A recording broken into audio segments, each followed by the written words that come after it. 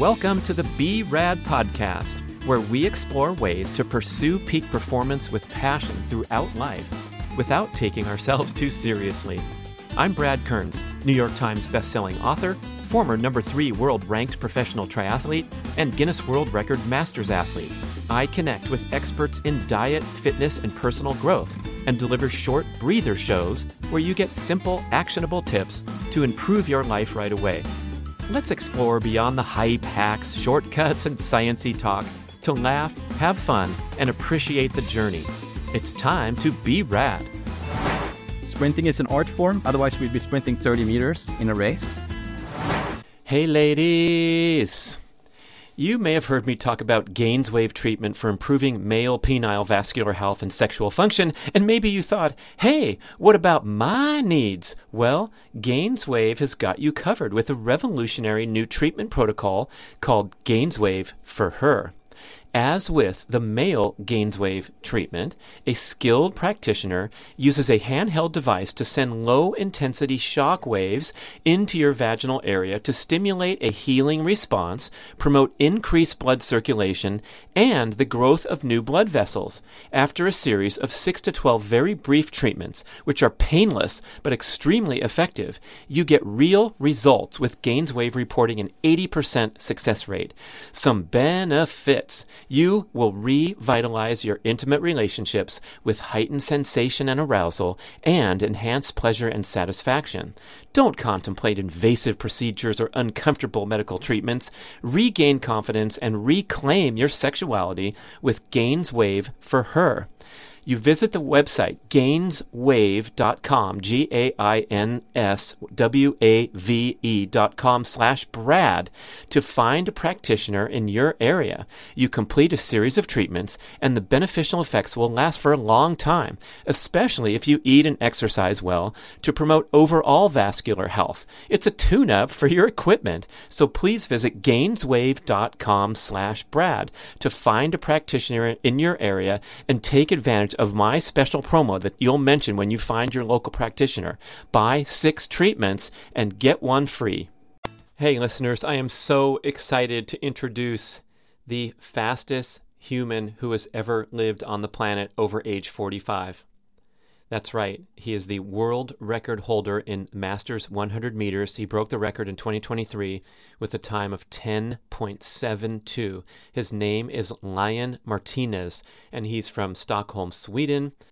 He coaches a thriving group of other Masters sprinters and younger national level sprinters there. So he's doing some great work in the space. He has some really novel and super interesting, fascinating ideas about how to train for sprinting and destroying some of the misconceptions and the notions that we misinterpret about what it means to be a truly explosive athlete. So I think you're going to get a lot of value out of this show. I was so excited to introduce him, then I went on talking in an intro for around 6 minutes, so I decided to save that recording to make it a breather show and have people listen to that and then be inspired to listen to our conversation that went on for over an hour and could have gone on for a couple more hours. But I'm going to let Lion save most of the insights for Lion to describe them himself, but suffice to say that this show will be super valuable for any and all fitness enthusiasts, especially as you realize the importance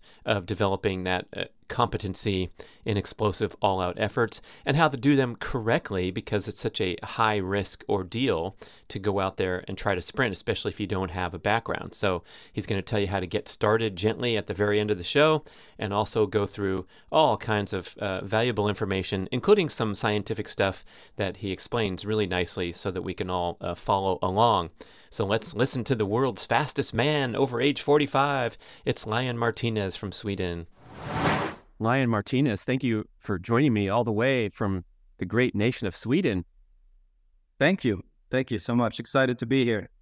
Some of my listeners might be hardcore sprinting fans and Masters track and field, but I think everybody will be excited to know that I'm talking to the fastest man who has ever lived over age 45. It's incredible. And you just broke the world record this year. So congratulations.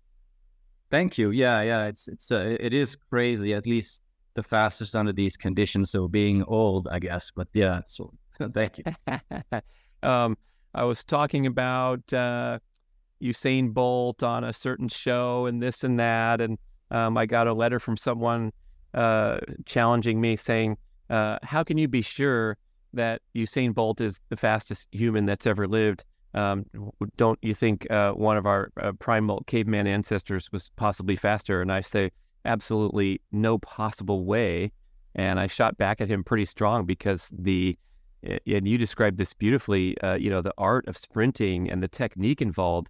It's not just running out your door and chasing a lion as fast as you can go. You're actually going to be slower than a well-practiced sprinter. So I don't know. Would you contend that Usain Bolt's the fastest human that's ever lived, and you're the fastest old guy who's ever been on the planet? Yeah, I think it's arbitrary to start bringing in too much chaos theory into this and say, yeah, there might have been a probable genetic compilation of muscles and bone as an organism on the planet, but we have to go what we've measured, under the circumstances. And then you could start going down a rabbit hole of maximum speed, this and that, but the set distance is the ones we have in the Olympics. Those are the ones we measured. Now that's just it. Yeah, I had a great class in UC Santa Barbara College, this professor named David Young, and he was considered the world's leading expert on the ancient Greek Olympics. And he made this really persuasive argument that because the ancient Olympics ran for somewhere around 800 or 1,000 years, I believe, and the top performers were among the richest citizens in society because their victories were celebrated. They went back to their areas with the olive wreath. And so he contended that pretty soon it became quite professional, and the athletes would train and train as their main occupation. And then you imagine the progression for 800 years rather than 120 of what we've had. And so he argues that some of those times and performances from antiquity could be comparable to today if you adjust for all the technique and equipment. Yeah, I mean, it's possible. I mean, it's just look back 70 years or so. We'll look at Jesse Owens and great performance.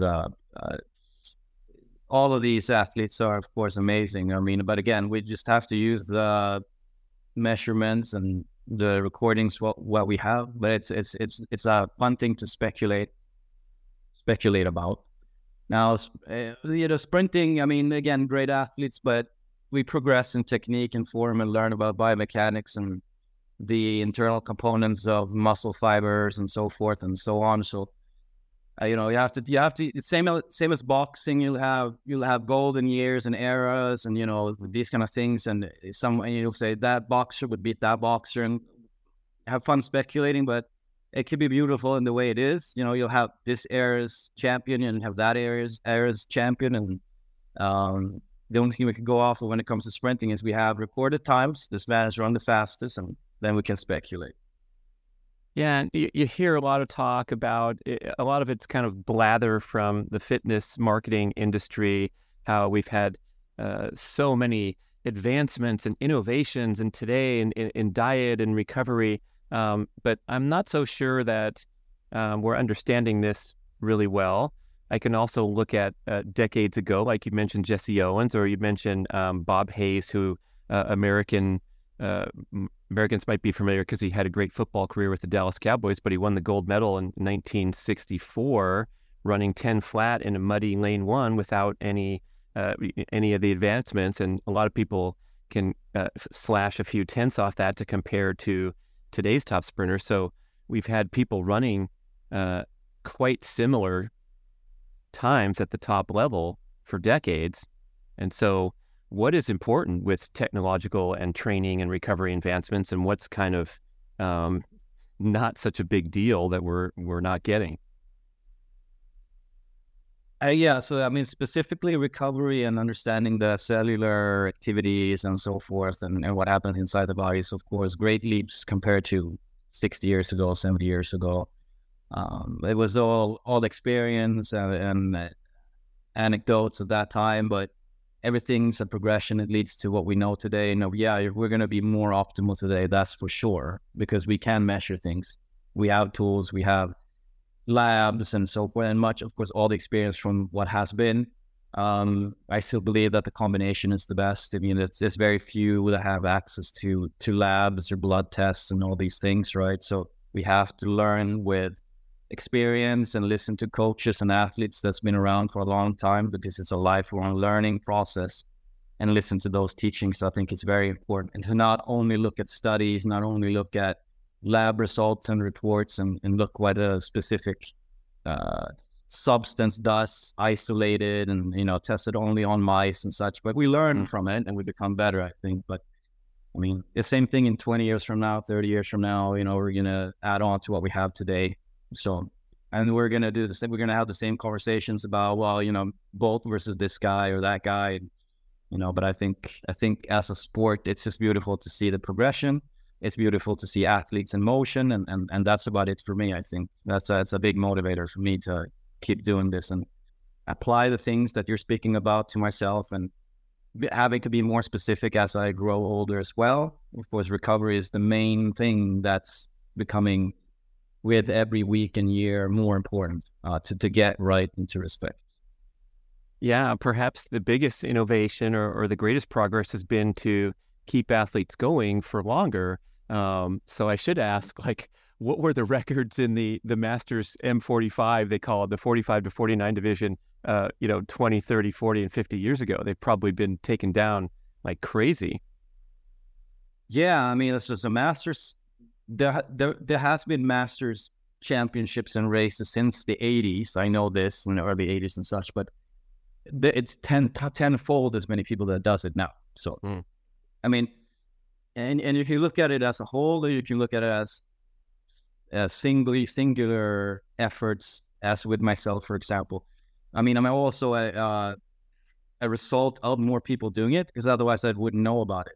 And, having prominent athletes that were big before, former Olympians, Matthias Sönnerborn is one of them, long jumper, been in the Olympics with Carl Lewis and such in the finals, and coming into Masters, because he's the person in our country that really made this popular. So there's an easy way in. So I think it's the same thing. You have to look at that too. The records are going to be broken. It's just a thing of life. I'm just happy to be able to done it with the events that I do. Well, someone's going to break it again. So that's the thing. I think that for example, Willie Banks and Willie Galt and these guys, and also the other ones in the other events that break records now all over the place. My accomplishment is equal to theirs, and vice versa. That's how I see it. I respect it as much. I just happen to run faster, but it's just breaking it at some point in your career. But someone's always going to run faster because they have more talent. But then you have to have all the pieces and components as well. You have to be a little crazy and dedicated. You have to do all these things right. And it is, of course, raising the bar, running faster, but I think it's equal. If so someone that did it in the 1980s or me doing it now, the challenge is the same. And I think the accolade is the same, because we're running in what we have in the area we have. And what you have around you will help too. So the people you run against and race against, how many they are, how fast they go, the shoes you have, and all the recovery mechanics and all this stuff. So, but I'm just happy to have crossed these things off my list, but I'll keep trying. So I'd love to go to your background now and how you came to this point. You told me briefly you were a pretty elite level sprinter in your youth, but I think you said you weren't quite as disciplined and focused as you are now as a more mature, older person. But take us through your athletic background, if you don't mind. Yeah, for sure. I would say local elite, but that's about it. I mean, you have to look at it at a global level. But that said, I think the talent was still there. I just didn't manage it well because I was young and I had a lot of things in my life that kind of took precedence from the discipline needed to develop your skill and to dedicate yourself. It's hard when you're young and you have lots of things going. And, even though you're coming from a young person to an adult stage and you see your friends, they go further in life in academia and career and, all this stuff, right? So, and I was slightly lazy to begin with. So that creates a problem because you're not progressing as fast, which means you're not getting as much reward from it. So when you see all these external things, and that is a draw for you, it becomes difficult to stay as motivated as needed. So I just came to the conclusion, to see that, well, the time and effort needed to take myself to the next stage is not really there. So, and this was, my early 20s. But I did sports. All my life. Come from a sporting family. I did hockey, wrestling, and all these kind of things. This was always in Sweden, Lion? Yeah, so this was in Sweden. I did go to college in the United States in Texas, yeah. But that was track and field. Yeah. So it was basically my hockey was overlapping with my track and field, but I chose track and field at 15, 16 due to liking it more, basically. A little brittle compared to the guys, the rough guys playing hockey. They're a little bit bigger, a little bit more, less finesse kind of in their movements. And I was very fast. I had my muscles a little bit more brittle, not that, same as with American football players, a little bit more stocky, a little bit more strong, a little bit more robust, so to speak, had a little impact on all this stuff. And I was also more of a solo person when it came to sports. I just enjoyed being measured and beating people with results instead of being part of a team, even though I loved that too. But it's a different environment. So I started when I was 11, track and field, and I got out of it basically when I was 23, 24. But I really quit 21. I really started tapering back and not doing it as much anymore. So did you come to Texas for the athletic opportunity to run on a certain track team? What school? So Beaumont College, Lamar. Sorry, not Beaumont College, Beaumont Town, Lamar University. Oh, yeah, right, yeah. But, yeah, the problem for me was that it wasn't made for me in the way I saw sprint training, and it was very communal, and it was more towards 400-meter sprinting, and I was terrible at that time. So, but the school was great, so it really got me motivated for my career instead. So it kind of catalyst, I guess, for kind of started thinking about life in a different way. So long story short, I did win the nationals. I did 10:45, then 10:32 I did, but the 10:32 never came through with the wind reading, so it's not official. I had a few good races. That time was probably one. And then I got injured the year after because I thought I was the best guy on the planet, and I started remote training with a coach, and I just didn't follow it because I was lazy. Pulled my hamstring. It took a year to get back, and that combined with everything else, kind of like, I don't know. I went back to do a 200 medal at the nationals, and I also was participating in the European Championships at one time. But that was about it. So it was elite local, but not in any way. 10:32 is not enough to be elite on a global level. So that was about it. So then you immersed into, now we have a 20-year time gap that you can maybe tell us how you spent your time. I guess you pursued career and things off the track. I think you related that you got out of shape and the whole thing. So I'd love to get us back to when you decided to return to the track. Yeah, so I was away for 10 years about, the career thing and all this stuff.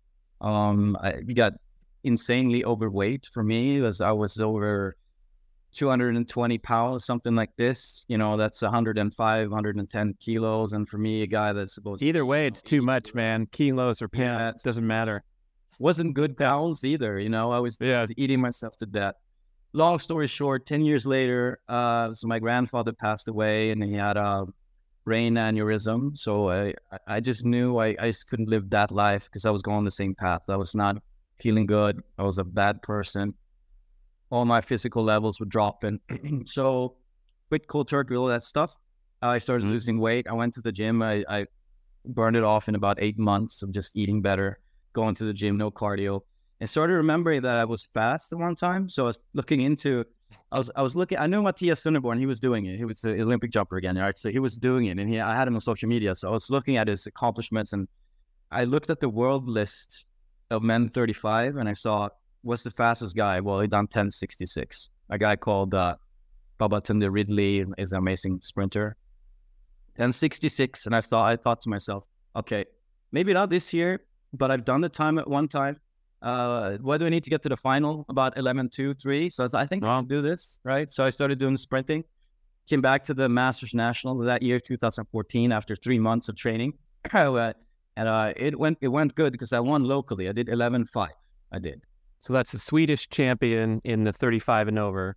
Yeah, exactly. So I did that, and I just, it was such an amazing feeling running 100 meters again. It was just like coming home.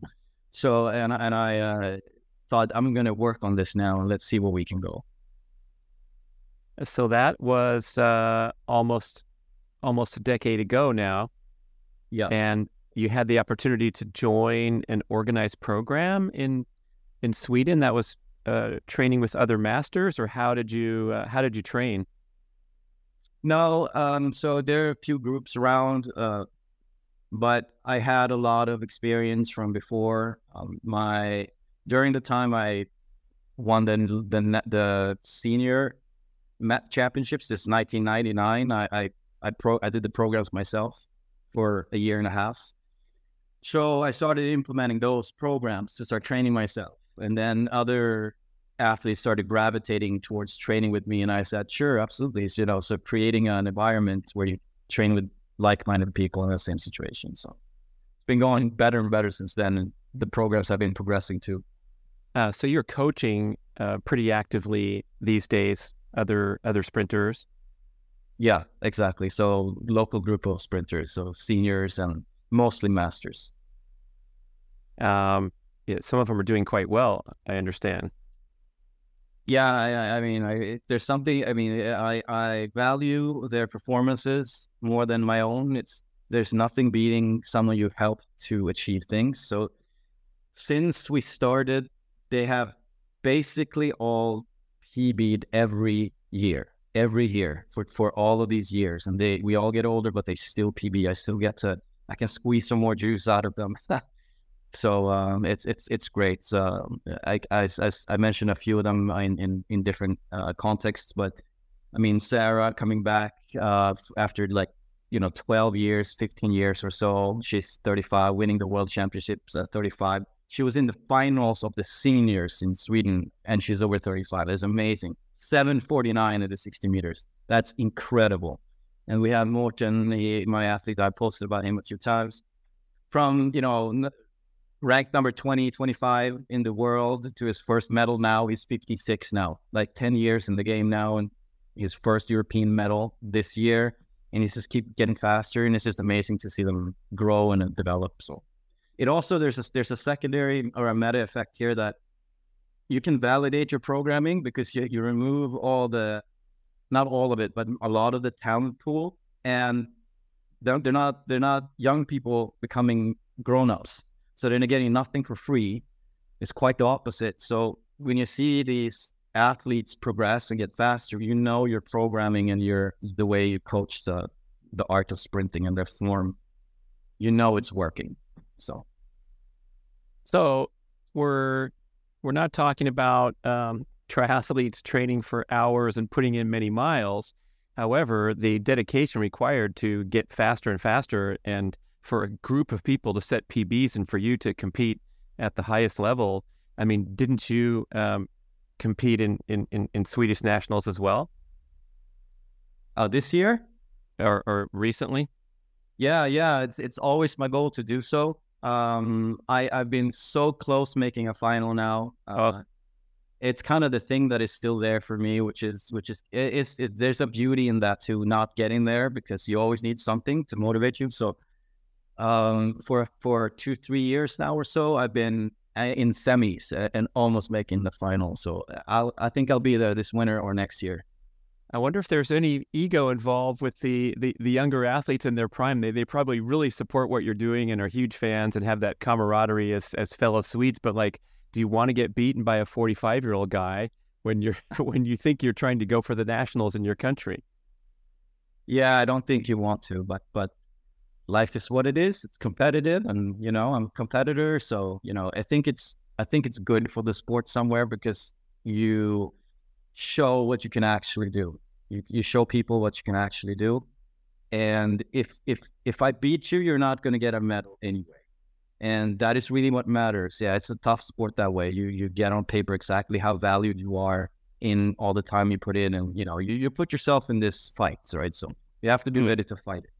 Yeah, it's probably one of the best things about sports is it's so honest and raw and completely exposed, and you're out there giving it your best. And I think you build so much respect for your fellow competitors, whatever age they are, or whether they, we used to joke about getting beat by a girl in a long distance race, and now a woman last week ran 2:11 in the marathon. And so that's a time that would qualify for the Olympic trials in the United States as a man. So there's no more, if she ran 26 miles and if you ran 2:12, you're probably still pretty happy. You're still an outstanding athlete, but it is what it is out there. There's no storytelling.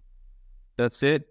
We are exposed and naked completely. And this is the beauty of the sport, right? So, but putting yourself through this, I think, creates a better organism. There's discipline, and you get to face yourself in ways that the majority of people on the planet are not going to.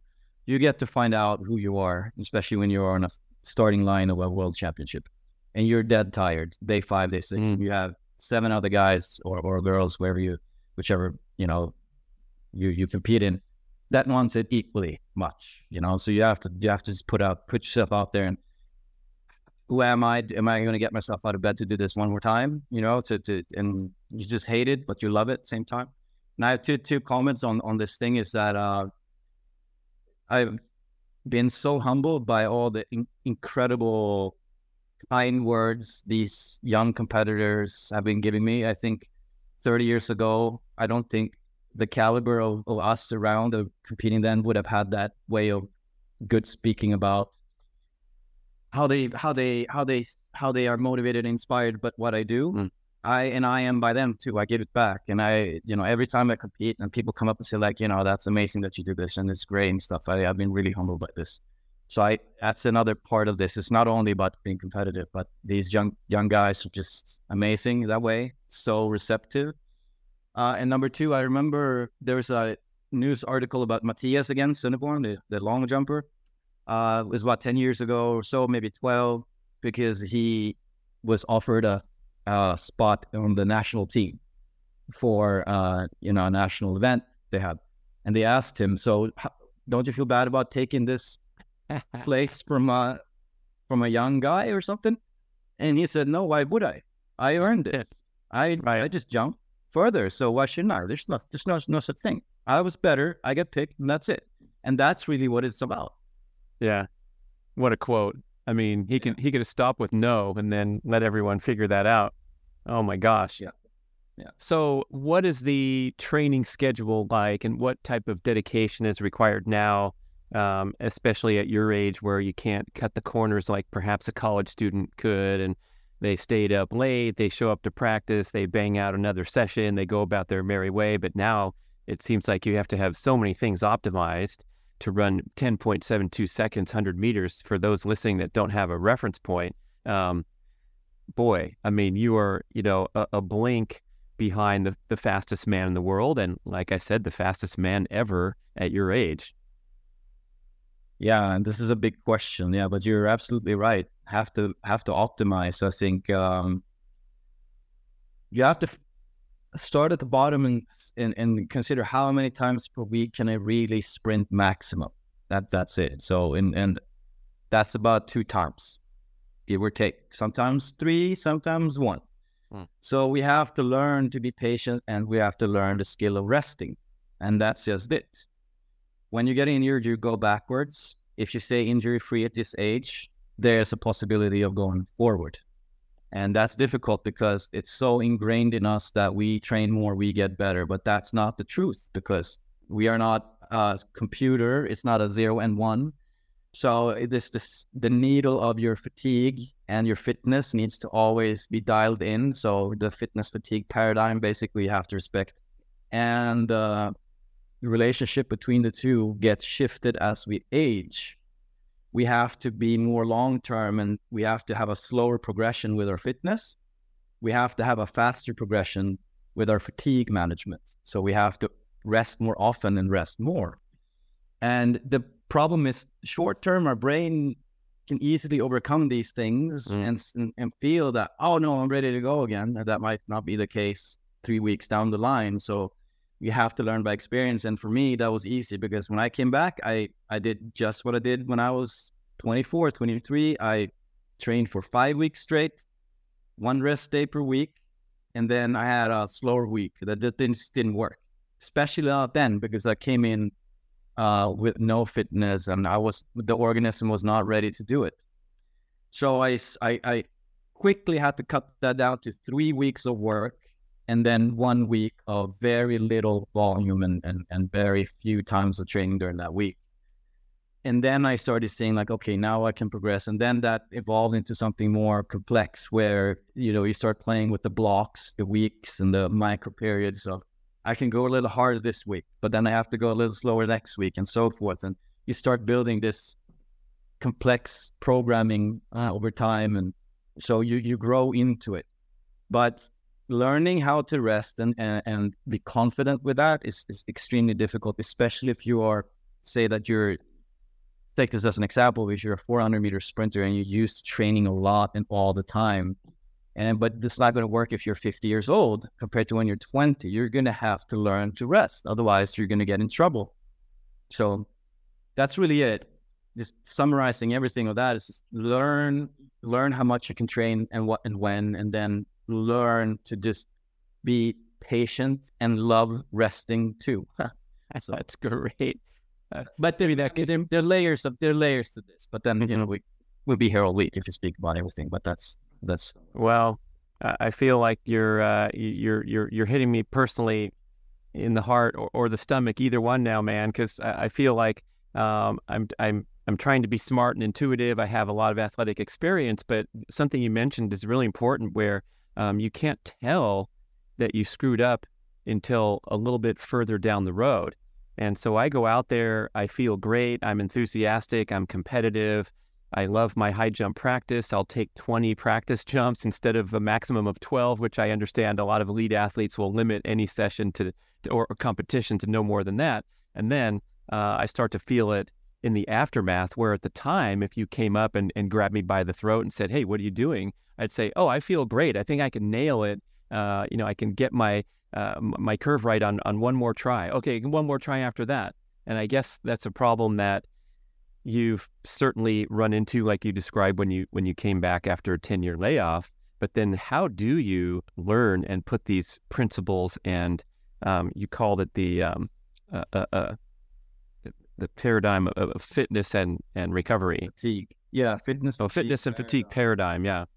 Yeah. So, and to answer that specifically first, there's a super good scientist and doctor called Mike Stone. If you're listening to this, check him out on YouTube. He's working with the NSCAA. He's one of their advisors, and he has lots of lectures online. And the fitness fatigue paradigm, it's probably someone else who coined this phrase, but it's pretty simple. You train, your fitness is going to go up. But at the same time, your fatigue goes up too. At some point, you cannot train anymore, or the body's going to adapt in ways you don't want for your sport. And that ties into the other conversation, or the other side of this coin, is that our human survival is built on longevity and endurance and all these things, right? So if you're a distance runner or wrestler and so forth, a very cardio heavy sport, you can do more volume, you can train more often because it's not as taxing for the nervous system, and you're building components that's going to help you for your sport. But this means you're signaling your body from your brain that you need more recovery, and that means more oxygen, and that means more oxygen carrying muscle fiber, which is slow twitch muscle fiber. So you're actually preparing yourself for doing less high intense work. Your body's going to get worse on handling a lot of high intense work, for example, sprinting or lifting.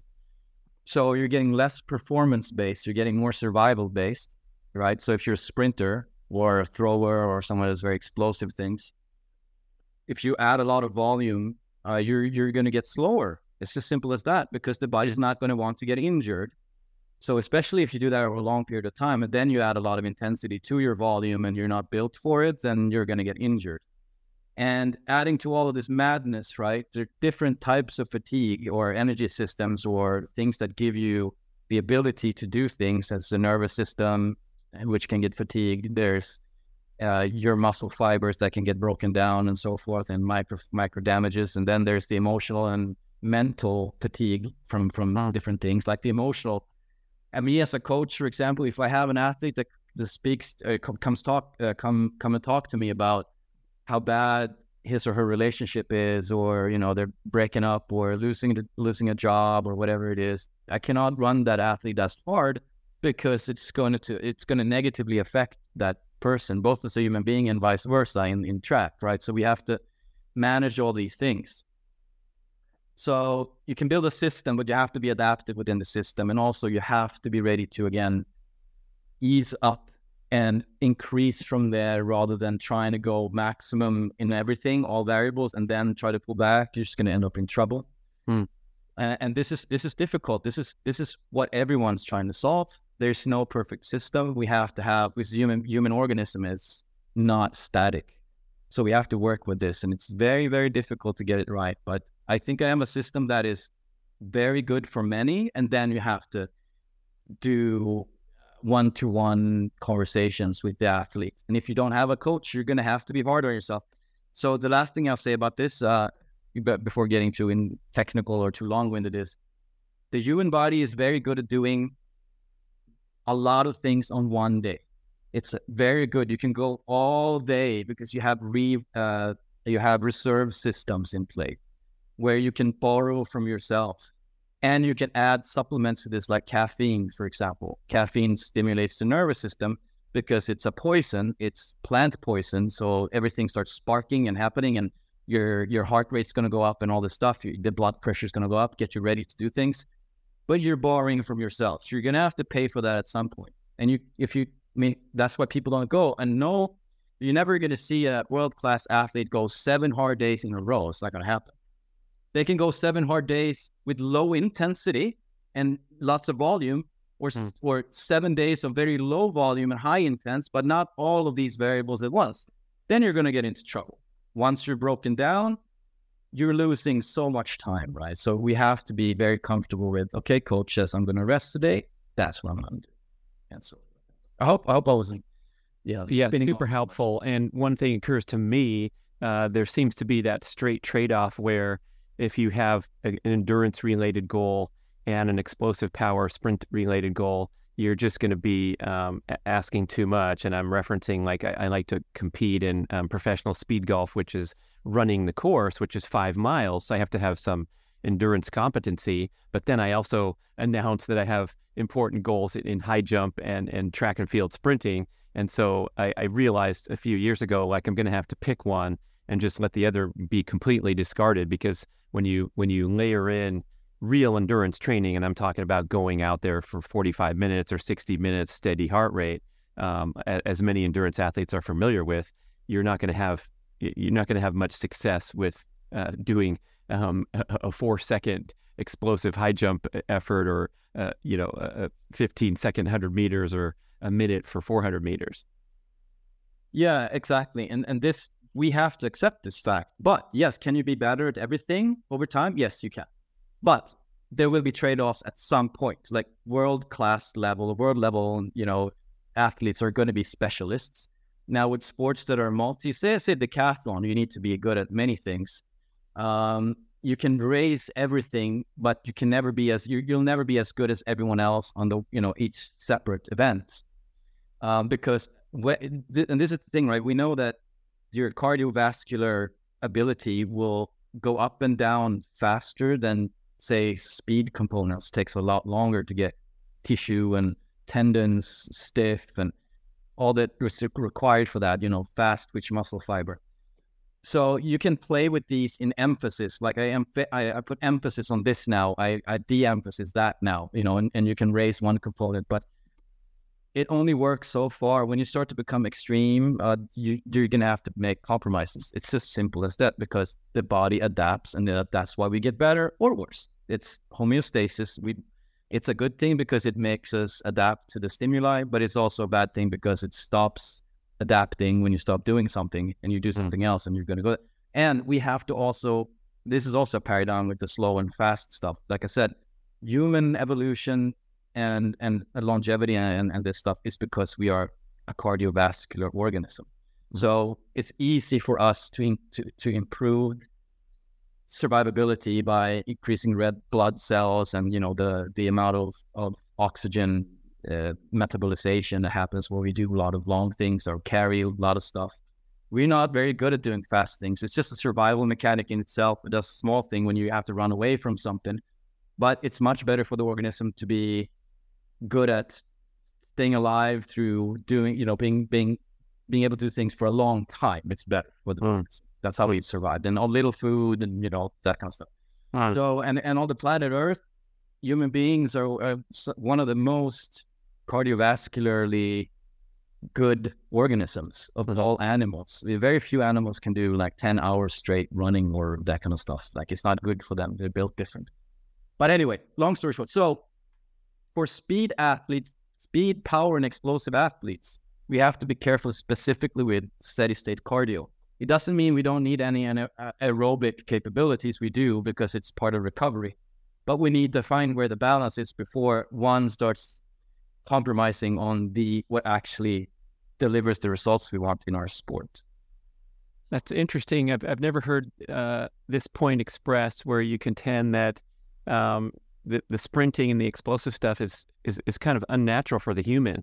And so when we're training to be a sprinter, it's quite different than training to be an endurance athlete, which we hear all these amazing evolutionary anthropology insights that the human is built for endurance and we have all these capabilities. But when we're talking about sprinting, of course, we can run off at, for a life or death burst of speed. But then going to practice and putting together sessions, that's where the risk comes in, because we're not adapted to be hardcore sprinters trying to eke out tenths of a second off our time. Hey, ladies. You may have heard me talk about GAINSWave treatment for improving male penile vascular health and sexual function, and maybe you thought, hey, what about my needs? Well, GAINSWave has got you covered with a revolutionary new treatment protocol called GAINSWave for Her. As with the male GAINSWave treatment, a skilled practitioner uses a handheld device to send low-intensity shock waves into your vaginal area to stimulate a healing response, promote increased blood circulation, and the growth of new blood vessels. After a series of 6 to 12 very brief treatments, which are painless but extremely effective, you get real results, with GAINSWave reporting an 80% success rate. Some benefits. You will revitalize your intimate relationships with heightened sensation and arousal and enhanced pleasure and satisfaction. Don't contemplate invasive procedures or uncomfortable medical treatments. Regain confidence and reclaim your sexuality with GAINSWave for Her. You visit the website gainswave.com, GAINSWAVE.com/Brad to find a practitioner in your area. You complete a series of treatments, and the beneficial effects will last for a long time, especially if you eat and exercise well to promote overall vascular health. It's a tune-up for your equipment, so please visit gainswave.com/Brad to find a practitioner in your area and take advantage of my special promo that you'll mention when you find your local practitioner. Buy 6 treatments and get 1 free. Yeah, and again, multiple components to this specifically. So if we knew that sprinting more, as in incredibly a lot more, would be beneficial for our results, everyone would sprint every day. But we know we can't, because we have to recover. And we know we can only do a certain amount of reps. And that has been also through the evolution of practices and programming and this stuff. So this is the reason why we kept a certain amount of reps, because even fast sprinting, after a while, will become aerobic because we require so much recovery. So the more, again, fitness fatigue, once our fatigue starts to climb incredibly high, the organism will start to be slower because it needs more cells to recover and more of that type of muscle fiber.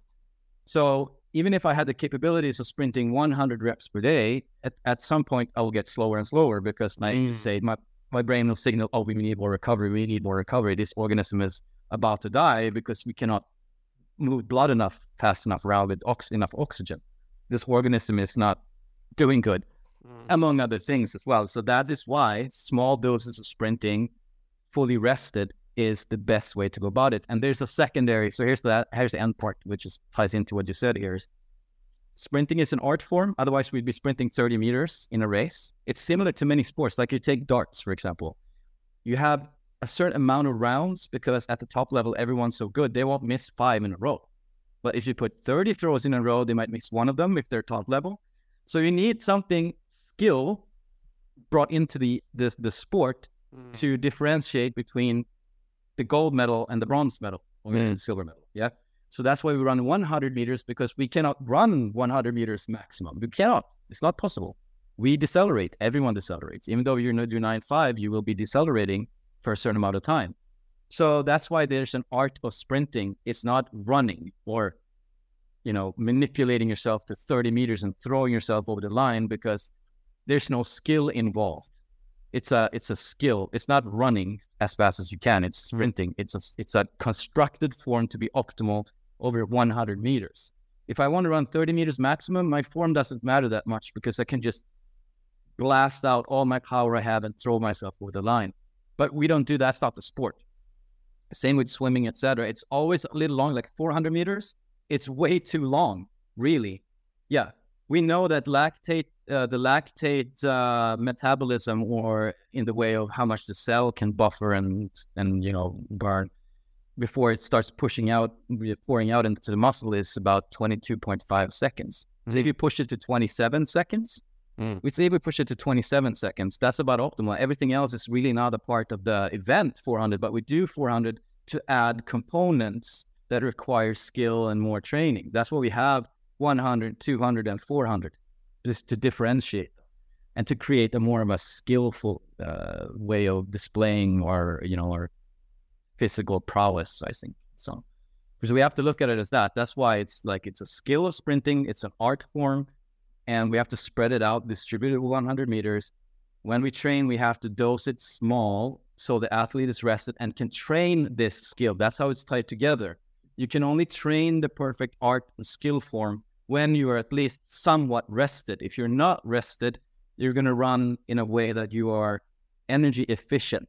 So then you're not sprinting anymore, right? Your ground contacts become too long. You're dipping in your knee because you cannot handle the pressure of, yet another contact maximum and so forth. Again, I'm blabbering now, but this is part of it. It's a big package. And sure. This is how we get to the results in our event if we're sprinting. Yeah, and I think a lot of recreational fitness enthusiasts are completely missing this important component of functional full body total fitness, which is to be truly explosive and to train those energy systems that allow you to go maximum speed. And so I want to come back to a couple of those time checkpoints you mentioned. So the research shows that the ATP is exhausted in the cell after about whatever they say, 7 or 8 seconds of maximum effort. That's why you said everyone's decelerating. Even the world record in the 100 meters, you're slowing down after hitting top speed, and then you're realizing that some borrowing has to come to keep the legs moving after that brief maximum potential explosiveness. But then you're talking about this 22.5 second checkpoint, something like that. So that's when the second energy system is exhausted, the lactate, and we have to go into a little bit of glucose burning. And so there's another need to slow down, or what does that checkpoint represent? Oh, yeah, but it's the opposite. So after ATP and creatine, and we usually say about 3.5 seconds. Oh, 3.5. So yeah, that's true. Leading it. Yeah. Okay. So like a power lifter lifting the heaviest weight for the record is going with full maximum explosiveness, and it takes them 3.5 to lift the bar. Yeah, about, right. So yeah. It differs depending on who you are and how you exert yourself. But let's say 3.5 about, and then there's the glucose or glycosis part from 3.5 to about 7.5. Okay. Yeah, and you can so if you put those together, 3.5, and then you have about 7 seconds to go. This can go up and down a little bit, and you see different studies, but then you have around 10 seconds, right? So 9, 5, 10 seconds, right? But even the glucose metabolism is not as efficient as the first part. So usually what happens, you see world-class sprinters, they'll reach top speed with, the ATP creatine system they'll peak that about when that starts to deplete. It's kind of goes together, right? So you're peaking your max speed, you're using all that energy to get the mass going. You peak, then you hold for about 3 more seconds or so, and then you start decelerating. Something about the sorts, 3-4 seconds more, and then you're into the glucose system and, glucose. So, and that'll start depleting as well. We know this. And then lactate comes in. And that whole process, we don't have to go into here. There's so much you can read about that. And there's so many people that know about what that is and means. But what happens, which is interesting, is about 22.5 seconds. That's why it's so important when you're a sprinter to try to finish a 200-meter race under 22.5. Because you will listen up, people. Yeah, you will seriously decelerate. Yes, what happens is the cell is buffering all this lactate to use as fuel for moving the legs. At some point, it will not be able to hold all this lactate. I'm paraphrasing a little bit here, just to maybe generalizing, but it starts to spill out in the muscle, and that's when you start your legs going dead. From there on, which usually happens from 250 meters or so from a good level sprinter, or coming up to the 300 meter and the 400 meter, about when you come off the bend, that's when it's going to get really tough. Because what it does effectively does, we know about, it creates hydrogen ions and this stuff and lowers the pH value, which is why you feel nauseous after all of this stuff. But what actually happens, which is more interesting from a mechanical standpoint, is that it starts to turn off muscle fiber clusters. So the reason for deceleration in a longer sprint is because you have less motors or less cylinders in your legs doing the same amount of work. So you're going to go slower. Simple as that.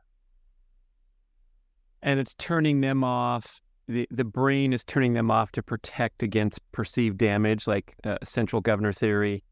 Where that's part of it, yeah. It wants you to stop. It doesn't want you to, right. It wants you to stop because you're poisoned.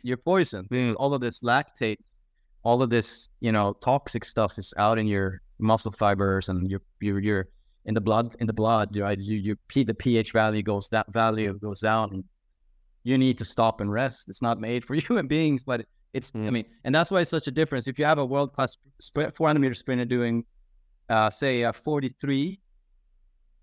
44, that's incredible. Like compared to a masters athlete that does 51 or someone doing 55, that's over 10 more seconds of work. So it's a lot more aerobic than at that point, and you're going to be decelerating. That's why that's a side thing, but I'm advocating for certain age groups to earlier go to 300. That should be 300. Forcing someone to run more than a 9.8 or 400. Yeah. It's kind of like anyway. That's great. It's like my contention with the Ironman, that the Ironman shouldn't be for anyone over 40 or 45. It's too long. It's ridiculous. It's just a slog, and it would be far more esteemed competition to train for and prepare for the half Ironman. And let's call that an Ironman if you're over 50 years old. We're modeling the front people when we really shouldn't be.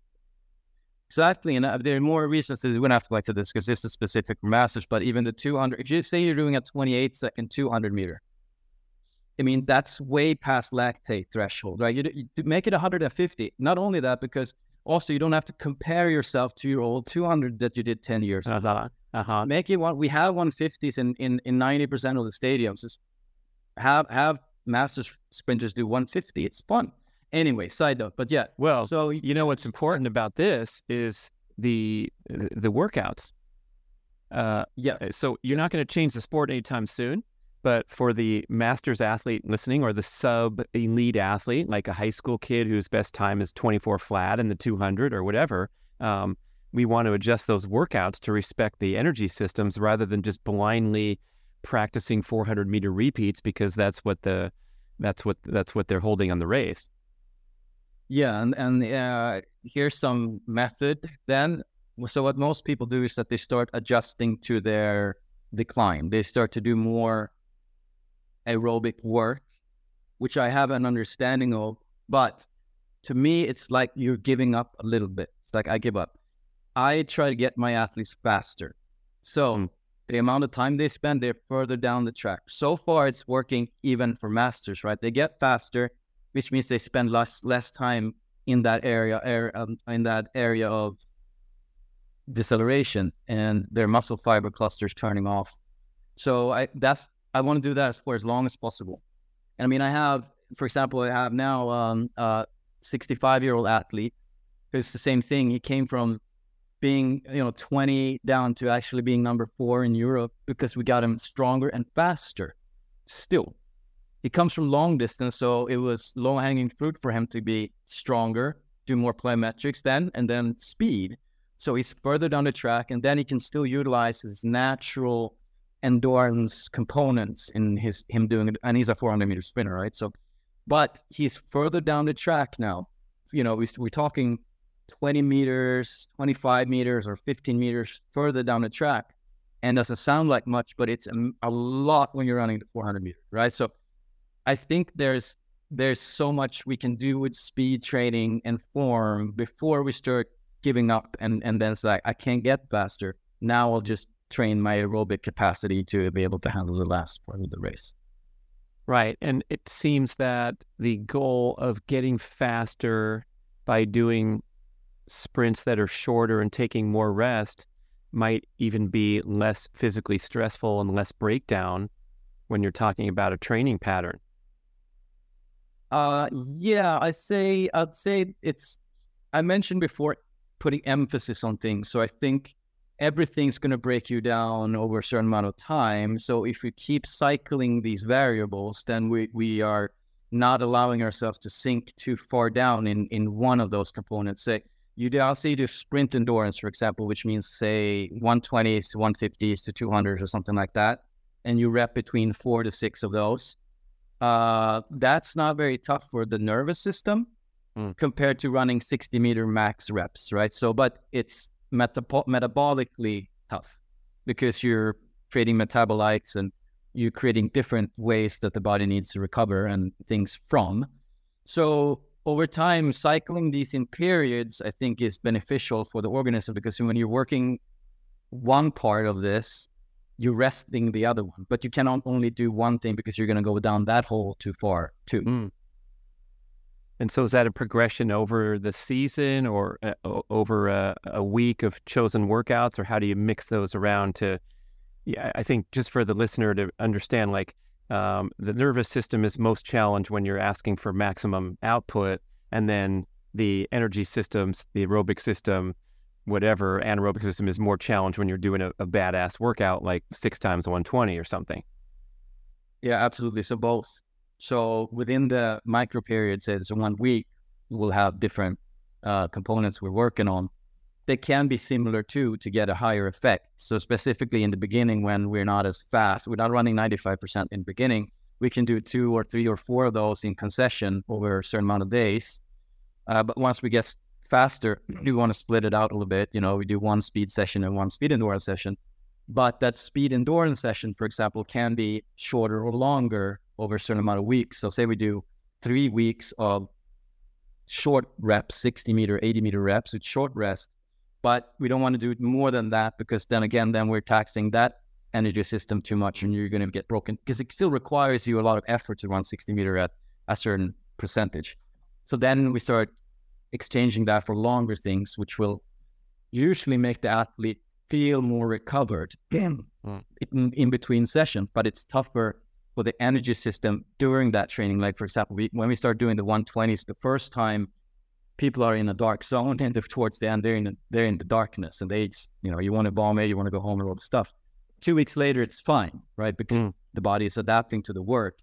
And when you, as a coach, see that they're adapting to it, that's when you want to swap it out again. Not, to challenge homeostasis so it doesn't stagnate, to give it new stimuli, but also because if you start giving the athlete that type of workout and you need to add reps, so you do 6 and then you do 8, you might say you do 10. If you give someone 10, it's mentally and emotionally draining too, because they know it's a super hard thing to get through. They need to manage what they eat, and they need to really have fortitude to go through it. So for a sprinter, it's more fun usually to do maybe 60s or 80s, because even though it's short rest out of sprint endurance, because they can utilize different types of form and they can do maximum output in this kind of stuff. So it's the same thing again. You don't want to ruin athletes running 120s, 150s, because they're also going to start adapting to surviving that workout rather than getting faster.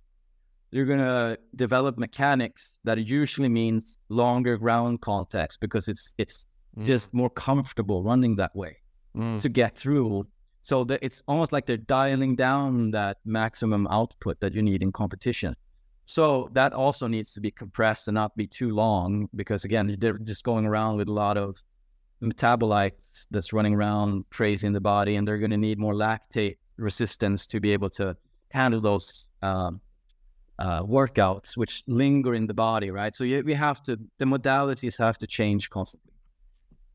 You mentioned ground contact time. So in order to sprint faster, you actually want your foot on the ground for a short duration as possible, and then back on the ground as quickly as possible. So a lot of people, like a layperson, will look at leg turnover and try to get faster and faster turnover. But I understand that even recreational people can have turnover similar to that of a world-class athlete. So it's all about the force production that you put into the ground with each stride, and how long that makes your stride is what the true key to sprinting speed is. Yeah, this is the art of sprinting. This is the difficulty, which is another paradigm. It's a complex systems of how long the stride is and how fast it is. And that can be divided up in so many pieces and parts. But basically, speed is velocity across the ground. That's it, right? How fast does the mass and organism travel? And you'll have people that will try to apply more force, longer on the ground, and you'll have sprinters who will try to apply more turnover, more frequency, putting down the feet more often.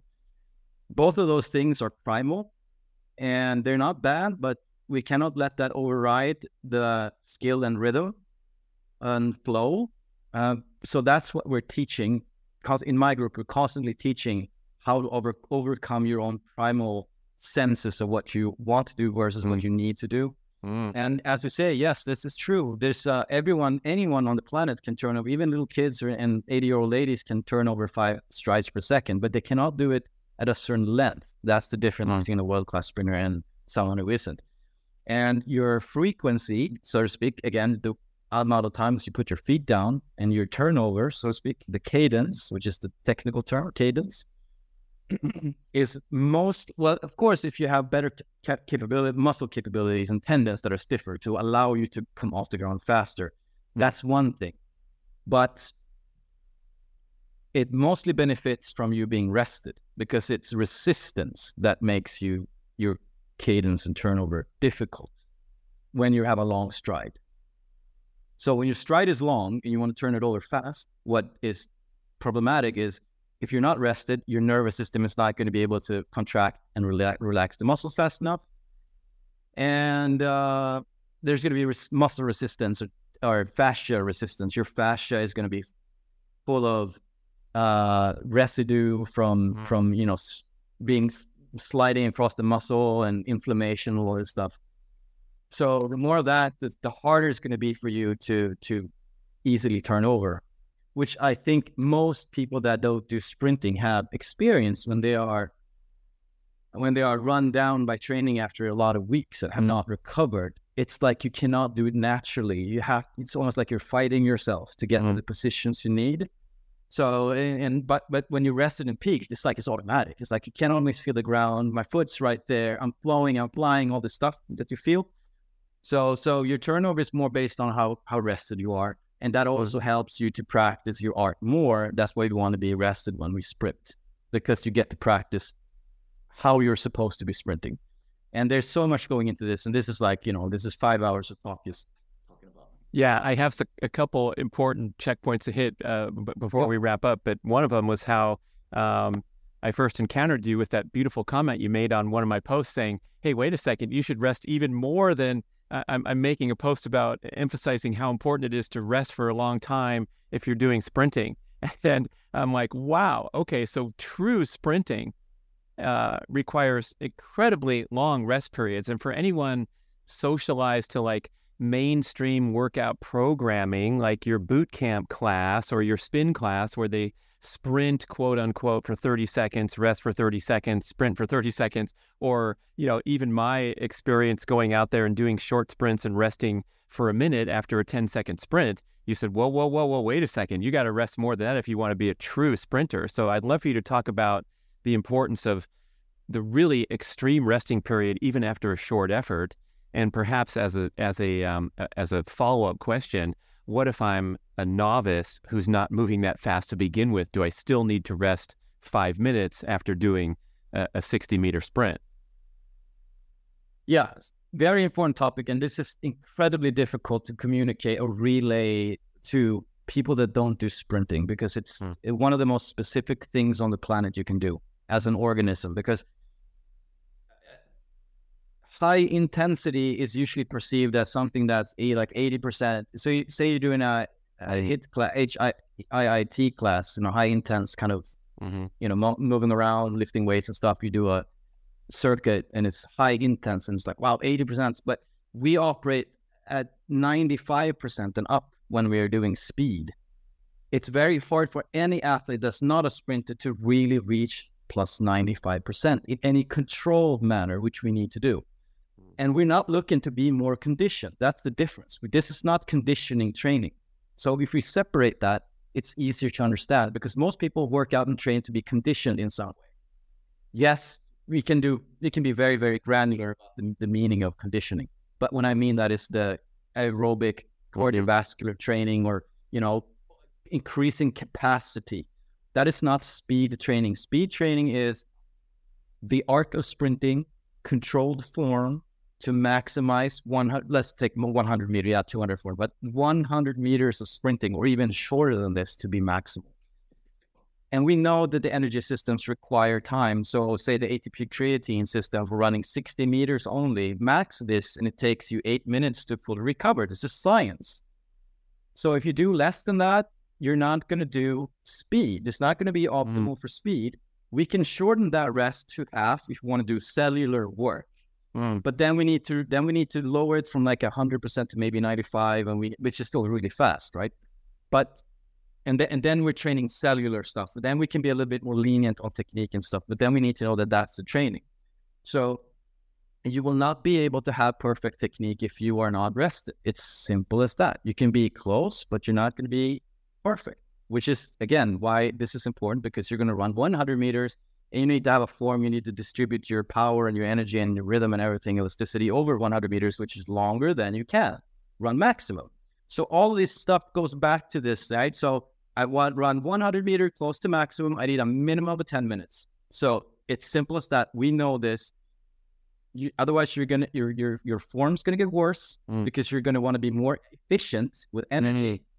Yeah, if you're signaling the mind to handle more, you're going to get slower, worse technique, and you're going to probably get injured. It's what's going to happen.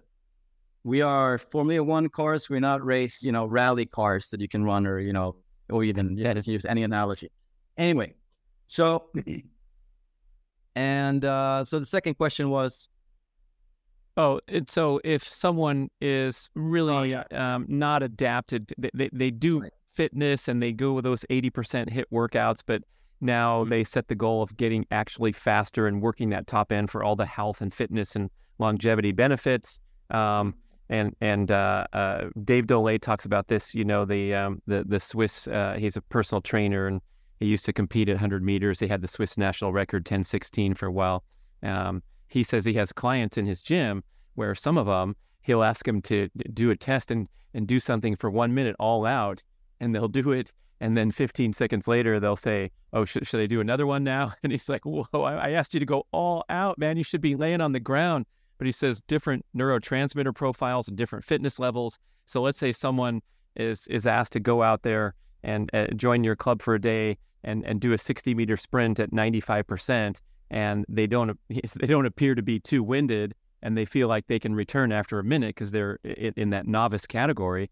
Is it actually something to address where, hey, I know you're not that explosive yet, so we don't need to sit around for 10 minutes. We need to do perhaps a different workout, or does the same rule apply to someone on different fitness level, I guess is my question. Yeah, it's a great question. But so, yeah, then it's multifaceted, right? Because at a certain level, it matters. So say Usain Bolt does a 9.5 and you have someone that does 14 seconds. It's going to require more of Usain Bolt at that speed because we're still organisms that are built to 99.9% the same. This is going to be more taxing for the nervous system to do a 9.5 than a 14. Yes. But Usain Bolt is much more skilled at that percentage than a new person is. So if I take someone that's a CrossFitter that has great conditioning and mixed with power and all this stuff, if I say I go down to that level and say that we do 6 times 120 or say 8 times 120 at 95% for that person, right? So say I do it at a first foot contact. We don't have to talk exactly what it is, but say I do 13 seconds and that person does it at 15. That person is going to be much more tired than me doing it at 15 and I'm doing it at 15 because I'm much more skilled at this. Even if I go up to 13, I do my maximum and that person does his maximum, I'm going to be less fatigued if that person actually does the same percentage because I am skilled at what I do and I'm conditioned within these energy systems. I'll take anybody. We know this as sprinters too. If we do a layoff of a year or 2 or 6 months or 3 months, say 3 months, and we go do the same session 6 times 120 or 150, it's going to be a tough day because it's so specific. And the example that you mentioned here, that person is not going to be able to do the same intensity on set 2. They might think so, but they're not. And this is where a good coach, a good eye, and a good internal analyzing is needed to see that, okay, if I go above my or at my level, this is a perfect distribution over the reps. But if I go too hard and I think because I'm not winded, which we're not using as much anyway, I use that as a system too. I'm going to get in trouble towards the end of the session, which again, I'm going to get worse technique and I'm going to try to power through with lactate and all this stuff. And it's not the stimuli I want to do is not the same anymore. So that's why it's so specific. So I hope I'm answering this right. So yes, at an extent, this is correct. But at the same time, someone who's not very skilled, I don't want to kill them on the track and just half the rest because they haven't run as fast. It's much less of a difference than this, right? So even though because they're still running at I would still not run them, at their maximum capacity still when they're so early. So I'd back them down, and we'll monitor it. But it's not that much of a difference. It's better to do a progression where when the athlete starts becoming comfortable with this type of workout, in the beginning of the session we can do less rest, and then we add a little every rep to make sure they keep form and so forth. So you don't always have to do 10 minutes, for 100 meters. Doesn't have to be that. We can come down in the beginning and then add towards the end. And depending on how the athlete is, there's no magical 1 minute exactly. That's just to be safe. Right. This is great stuff. I guess maybe I should finish up asking if someone's at a decent level of fitness and wants to pursue this new objective of becoming truly fast and powerful and explosive and throwing in some true sprinting practice into whatever other workouts are currently in the routine.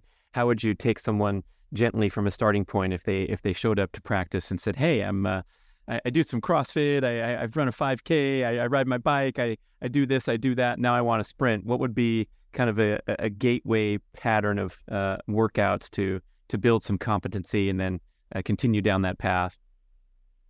I'm just a huge believer and a practitioner of short to long. And there's 2 classic ways of going around how to teach sprint athletes. And you do long to short or short to long. And that refers to the amount of meters that you train per repetition in the beginning of the season, so to speak, towards the end of the season. So short to long, even though I hybridize it, I have to say, I hybridize within the percentages. So we don't have to go into detail, but I am a firm believer of teaching good mechanics and form, and you do that easier training short distances first, which also teaches more speed. It programs more speed.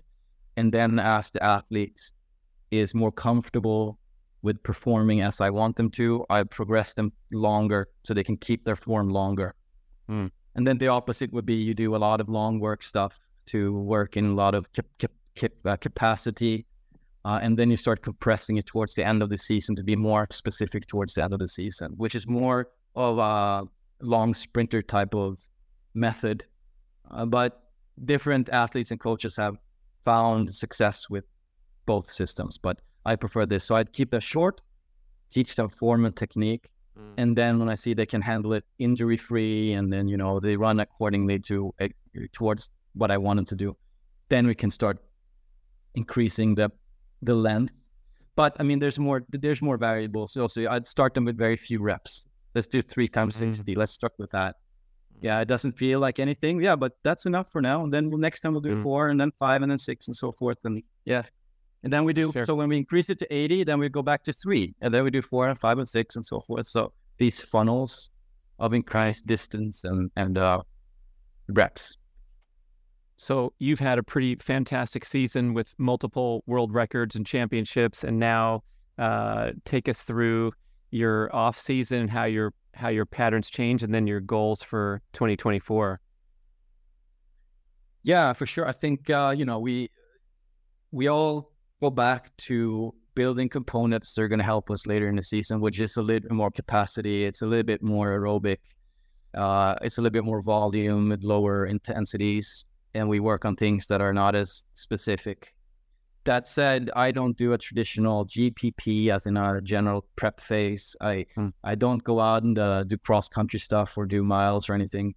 I do a plyometric type base or an athletic base where we do a lot of low-level plyometrics, jumps, gymnastic type jumps with movements to challenge the brain.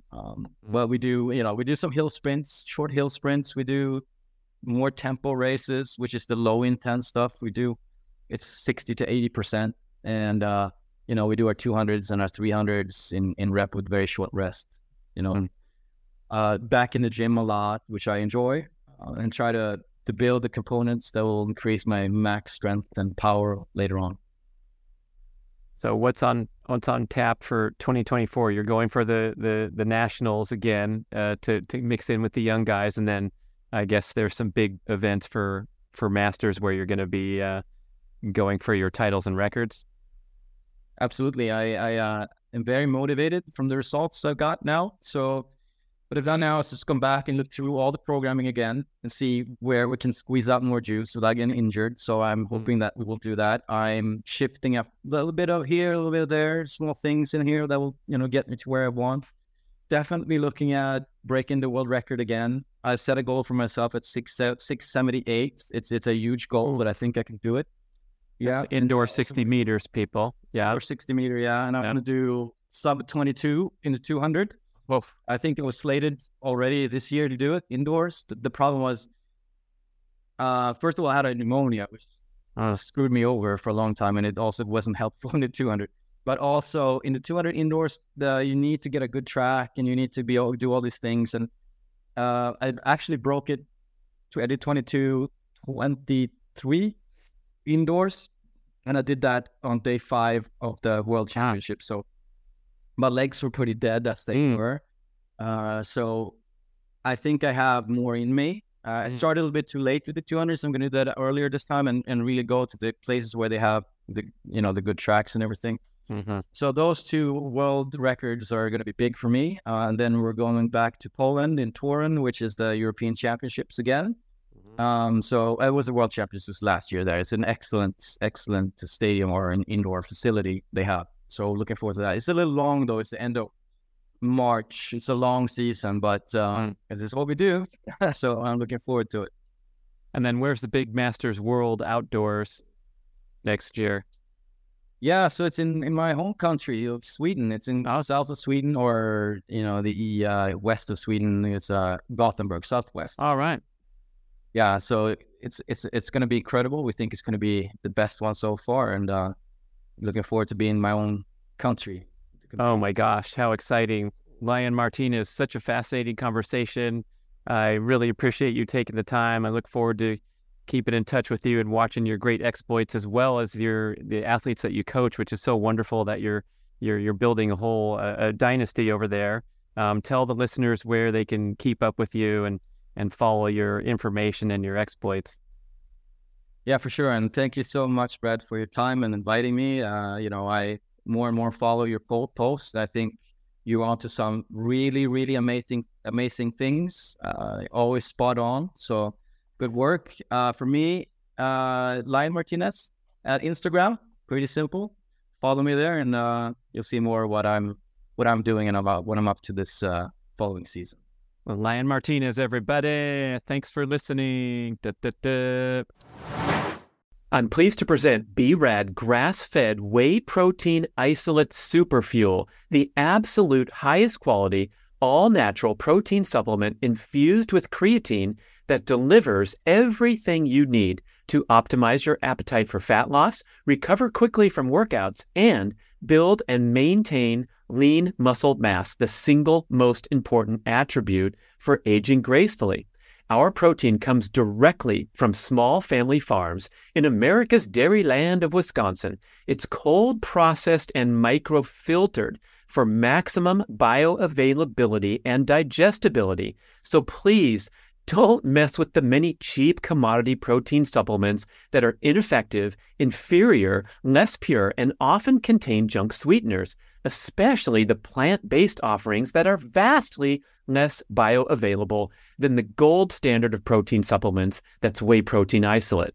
Whether you're in your peak athletic years looking to grow and recover, or in the older age groups trying to delay aging and decline, whey and creatine are widely agreed to be the most critical and effective supplements to take for the rest of your life. You can easily stir the superfuel in water or make a delicious smoothie every day. I'm certain that you're going to love the pleasant, light, natural vanilla bean and cocoa bean flavors. So try some on Amazon today. It's a huge hit with dozens of 5-star reviews.